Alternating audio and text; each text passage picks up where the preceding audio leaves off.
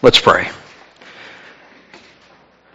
Holy Father, we come before you this morning, Father, in this place of gathering, where your people gather, Lord, to worship you, to hear your word proclaimed, and Father, to fellowship together as brothers and sisters in Christ. We thank you, O Lord, for the beauty and warmth of this day, and we pray, Father, for those places in this world where there are the challenges of natural disasters, places where people a year or 2 or 3 are still recovering from storms and hurricanes and tornadoes, places, Father, that will never recover. But we pray, Father, wherever there is that need for your comforting hand and for your healing hand, that folks would place their faith in you and know that you are a God who is always with the brokenhearted. You are a God, Father, who watches over all of your children. We pray this day especially for the graduates of this congregation and community. We thank you for the schools and the teachers and the educators, Father, who have brought them up through the years, the parents who have worked with them and worried over them, and Father, now have seen the fruits of their labors. And we pray, O Lord, your blessing upon each graduate. Not only that they would go forth and be successful in the eyes of the world, but Father, above all, that they would be successful in your eyes and fulfill the purpose for which you created them. Father, today we gather in this place to praise your name, as now we sing together. And amen.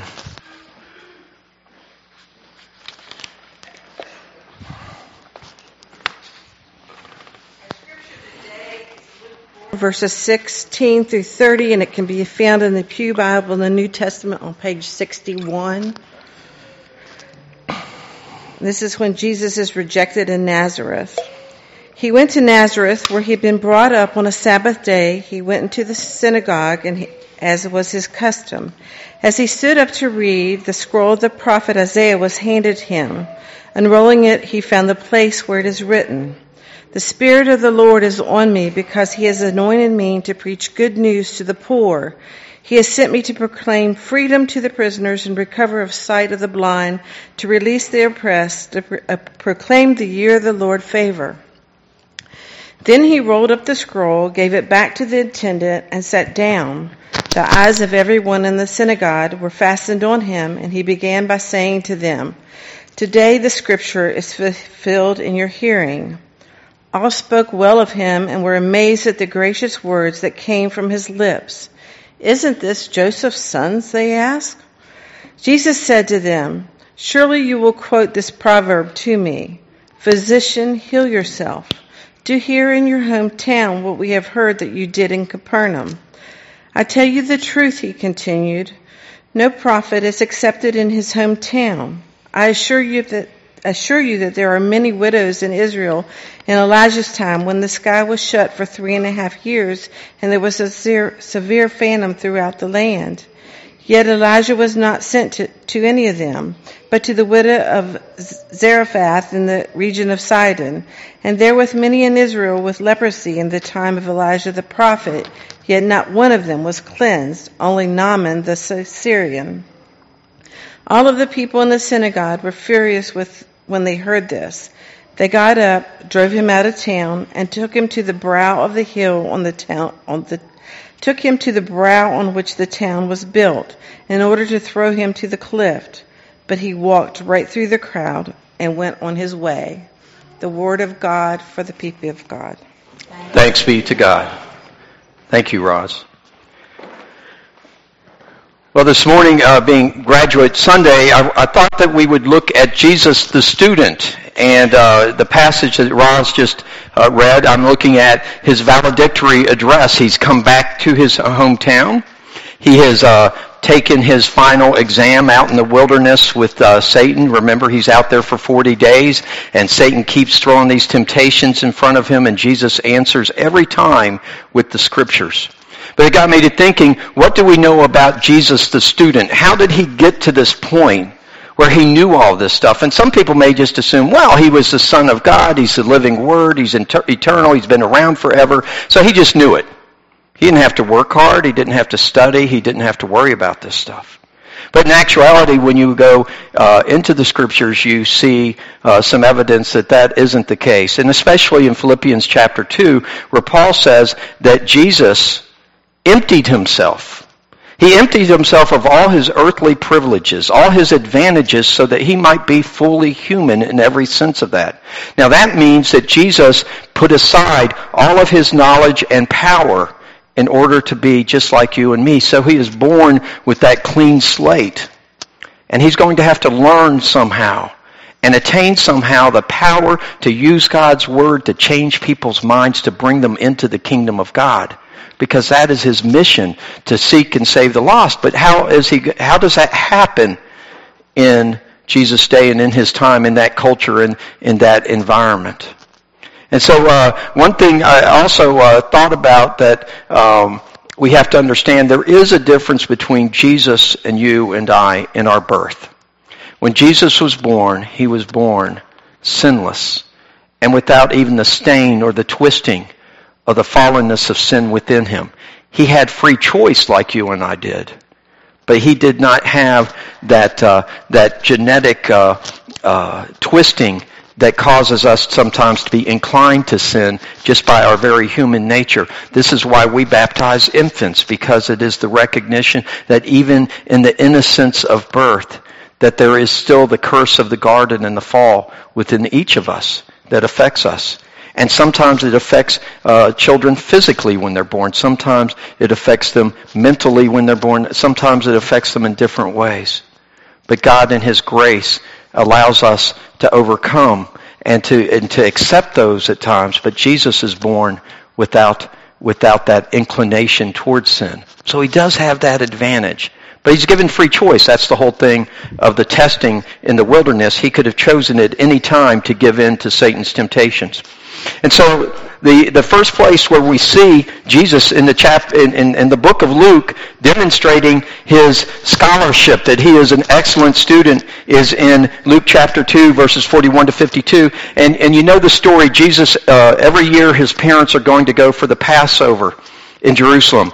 A good Jewish person and a good Jewish family, they're going to try as much as they can to be in Jerusalem. They're going to be part of that up to 2 million people that they estimate would be in a small city, Jerusalem, usually 200,000 population. Now they got 2 million. And so it's a very confusing place. And in the confusion of everything, because Jesus is 12 years old, he's at that transition time this particular year.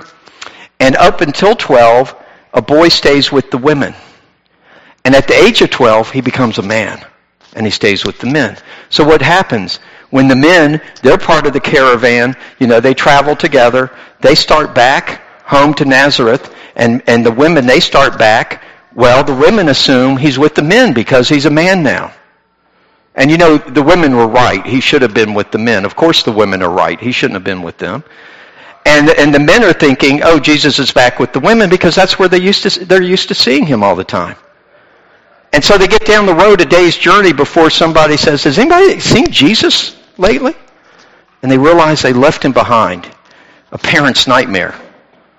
There's no Amber Alerts or any kind of alerts to go about. And no cell phones, no way to communicate. So that whole way back, they're in anguish.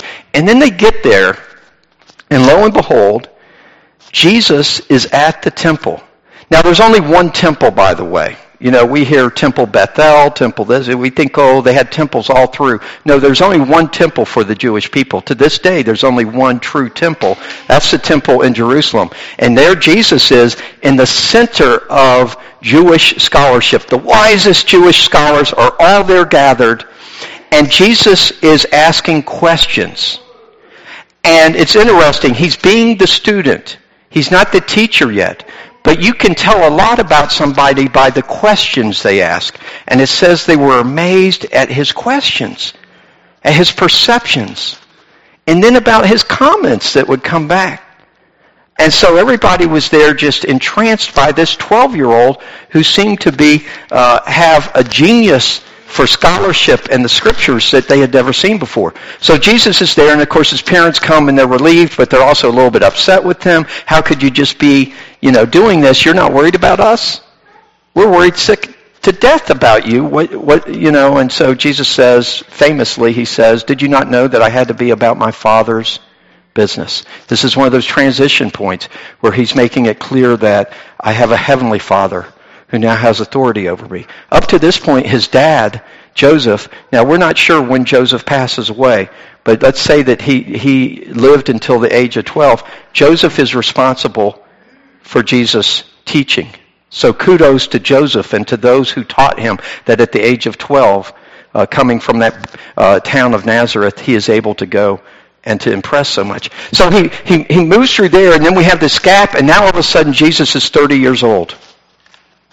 And during those 18 years, we have evidence that what Jesus was doing was living in Nazareth, taking care of his family, which tells us that Joseph may have passed away, and now Jesus is the eldest son, and he has family responsibilities. That's a wonderful thing to think about, that God gave the opportunity for Jesus to be that ordinary family member who takes care of his mom and his siblings for a while before he embarks on his journey into ministry.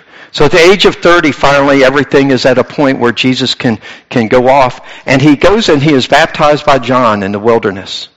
And John is that prophet of doom. I mean, there is fear in his message. Repent. And he talks about fire, and he talks about the coming of the Lord in very frightening ways. And so Jesus is baptized by him, and then he goes into the wilderness. It says after the baptism, the Spirit of God led him into the wilderness. And some people would say it kind of pushed him out into the wilderness, the way that word reads there in the Hebrew. And Jesus goes out into the wilderness, and there he is for 40 days with no food, and he's being tempted. Now we have 3 of the temptations that Satan gives him. And in each case, he answers, turn this stone into bread. Certainly you can do that. Jump off the pinnacle of the temple here, the highest point of the temple. Jump off that and see if God saves you. Isn't that his promise? That he will send his angels to save you? Satan is tempting him, and then Jesus is responding, man does not live by bread alone. That when it comes to that temptation to jump down, thou shalt not test the Lord your God. He's coming in, he's got several temptations in there. But I really believe that there were more. It's 40 days, more than just those 3. And Jesus survives them all, and he survives them all by answering with Scripture. Now we think, that Jesus was the wisest of all mankind, and he's just pulling this moral stuff out of his head, and he's teaching, he's got all this stuff that nobody's ever heard before. But in actuality, everything Jesus teaches was already in the Scriptures. It was already there. We had been blinded to it. The love of neighbor, that's in the Old Testament. Loving your God above all else, that's in the Old Testament. Being generous with the strangers in the land, people you don't know, being hospitable, all those things Jesus is teaching. It's in the Scriptures. Putting your faith absolutely in God, in the Scriptures. So all he has done is gone into the Old Testament Scriptures, and he has brought out every depth of meaning out of those Scriptures. And so he leaves the wilderness, and he is victorious over Satan. And it says he goes into Capernaum, and there he teaches. He's working miracles, and he's teaching, and he's getting reputation, and his reputation spreads through all the land, even back to his hometown of Nazareth. And so there we pick up in Luke. After the temptation in the wilderness, it says Jesus returned to the power of the Spirit, in the power of the Spirit to Galilee, and the story of him spread throughout the whole countryside. He kept on teaching in their synagogues, and he was held in high reputation by all. Now, every town's got a synagogue. In fact, every place there were 10 Jewish families, you would have a synagogue. And the synagogue is the community gathering place. It's kind of like the community center over there during the week, and it's the place to come together to worship. It's the place to come together to study God's Word. But it's a gathering place all year. If you grew up in a small town or back in the olden days here in Verona, the church was the gathering place. Everything that was happening, it was going to happen at the church. And that's the way the synagogues were. So Jesus comes back to the synagogue, to his hometown people. And remember this, elsewhere in the Gospels it tells us that his family is not really wild about the idea that Jesus is healing people and that Jesus is talking about the kingdom of God. And at one point they go to him because they think he has a demon, that he's possessed because of the things he is teaching. And they're very upset by this. So he goes back into this environment where people are hearing wonderful things about him. He's highly respected. It's kind of like he's come back from college and he finished number 1 in his class. And now he's coming back into his hometown. And they've assigned him that Sunday, or Saturday, it's a Sabbath, they assign him the reading of the Old Testament prophets. And it just happens to be, they had a rotation. It wasn't random. It wasn't like, Jesus, what would you like to read today? But they assigned him the scripture from Isaiah. God in his providence brings Jesus home on that Sabbath day to read that scripture. And you'll see the explosive effect that the scripture has at this point. So Jesus came to Nazareth, where he had been brought up, and as was his habit, he went into the synagogue on the Sabbath day, and he stood up to read the lesson. As it was his habit, he went into the synagogue on the Sabbath day. Jesus had a lot of problems with the way people read the scriptures, the way they interpreted them, the way they were living out. And yet he still had the habit of going to the synagogue every Sabbath day. Folks, you may not agree with everything the church says. You may not agree with everything you see. You may not have the highest respect for everybody in the church, but you need the habit of gathering every Sunday to hear. Because, that Sunday you choose to just stay home, maybe the Sunday when God's Word was opened up in a way that you needed to hear it. And so you hope God in his providence is going to get you there on those days, but it's much easier if you make it the habit, as Jesus did, to be in the assembling of the people of faith in your community. And he stood up to read the lesson. The role of the prophet Isaiah. Jesus didn't walk around, by the way. He wasn't studying God's Word because he had a pocket Bible or he had it on a cell phone. And, everything is written down in scrolls.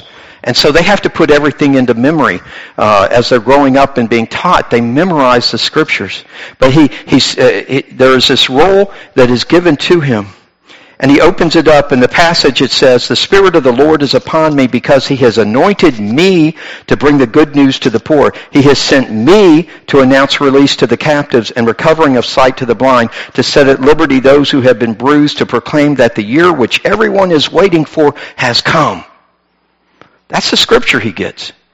He sent me to announce that the captives are free, that the blind can now see, that those who have been bruised and beaten can now have liberty, and that the time that everybody has been waiting for, it's here. And he folds up the roll and hands it back to the officer, and he sits down. And the eyes of all in the synagogue were fixed intently on him.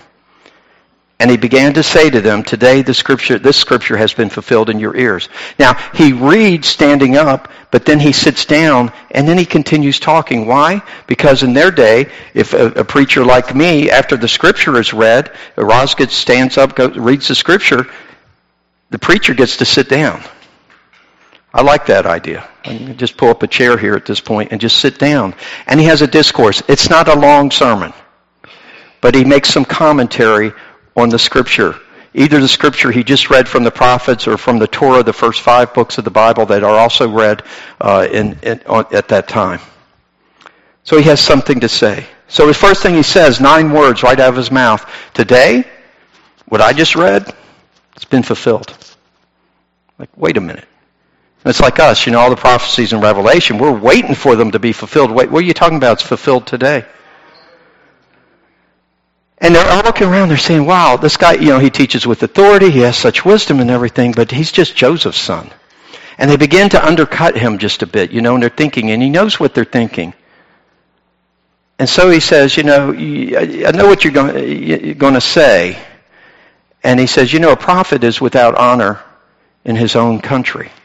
And this is where his valedictory address goes off the rails. When he said, today this is fulfilled, that is a dramatic point in human history.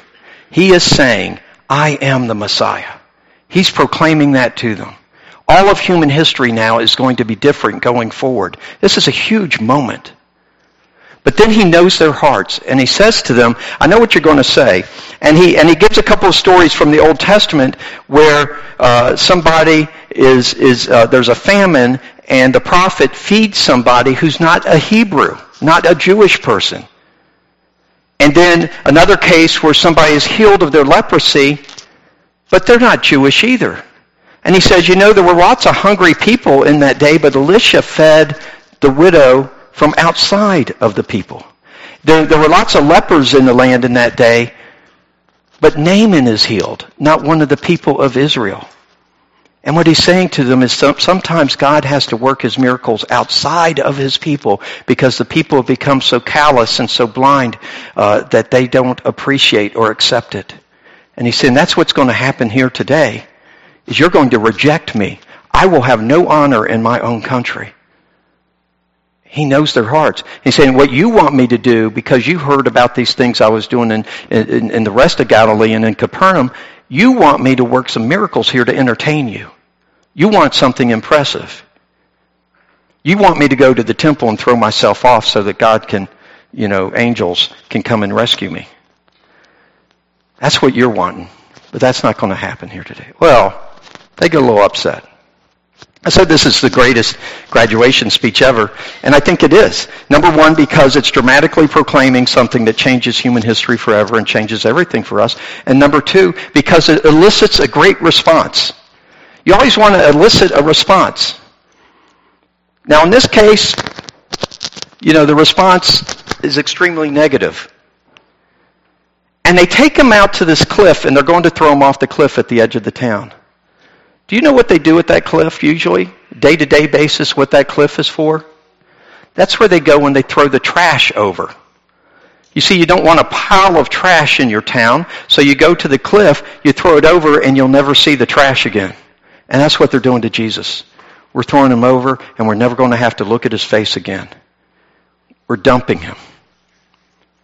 But lo and behold, they get to that point, and Jesus turns around and looks at them. And I don't know if it's because of guilt. I don't know if it's because they realize this kid, we raised him. Whatever happens there, if it's the power of the Holy Spirit, but he simply looks at them and he walks right through the crowd and away, never to come back. And so, folks, if you're a student, if you're a graduate today, I hope you have a better homecoming than that when you come home. I hope they throw you a party and don't try to throw you off the cliff.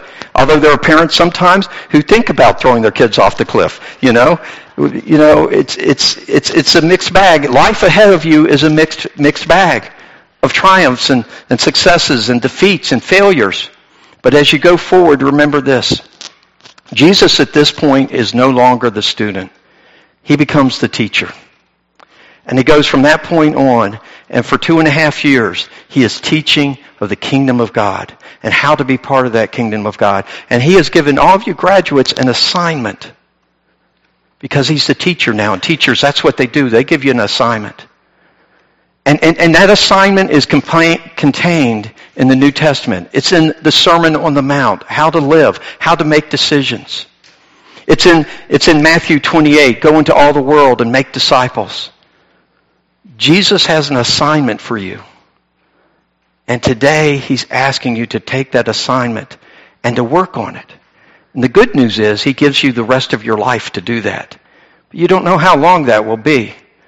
But one day he's going to say to you, we pray, well done, good and faithful servant.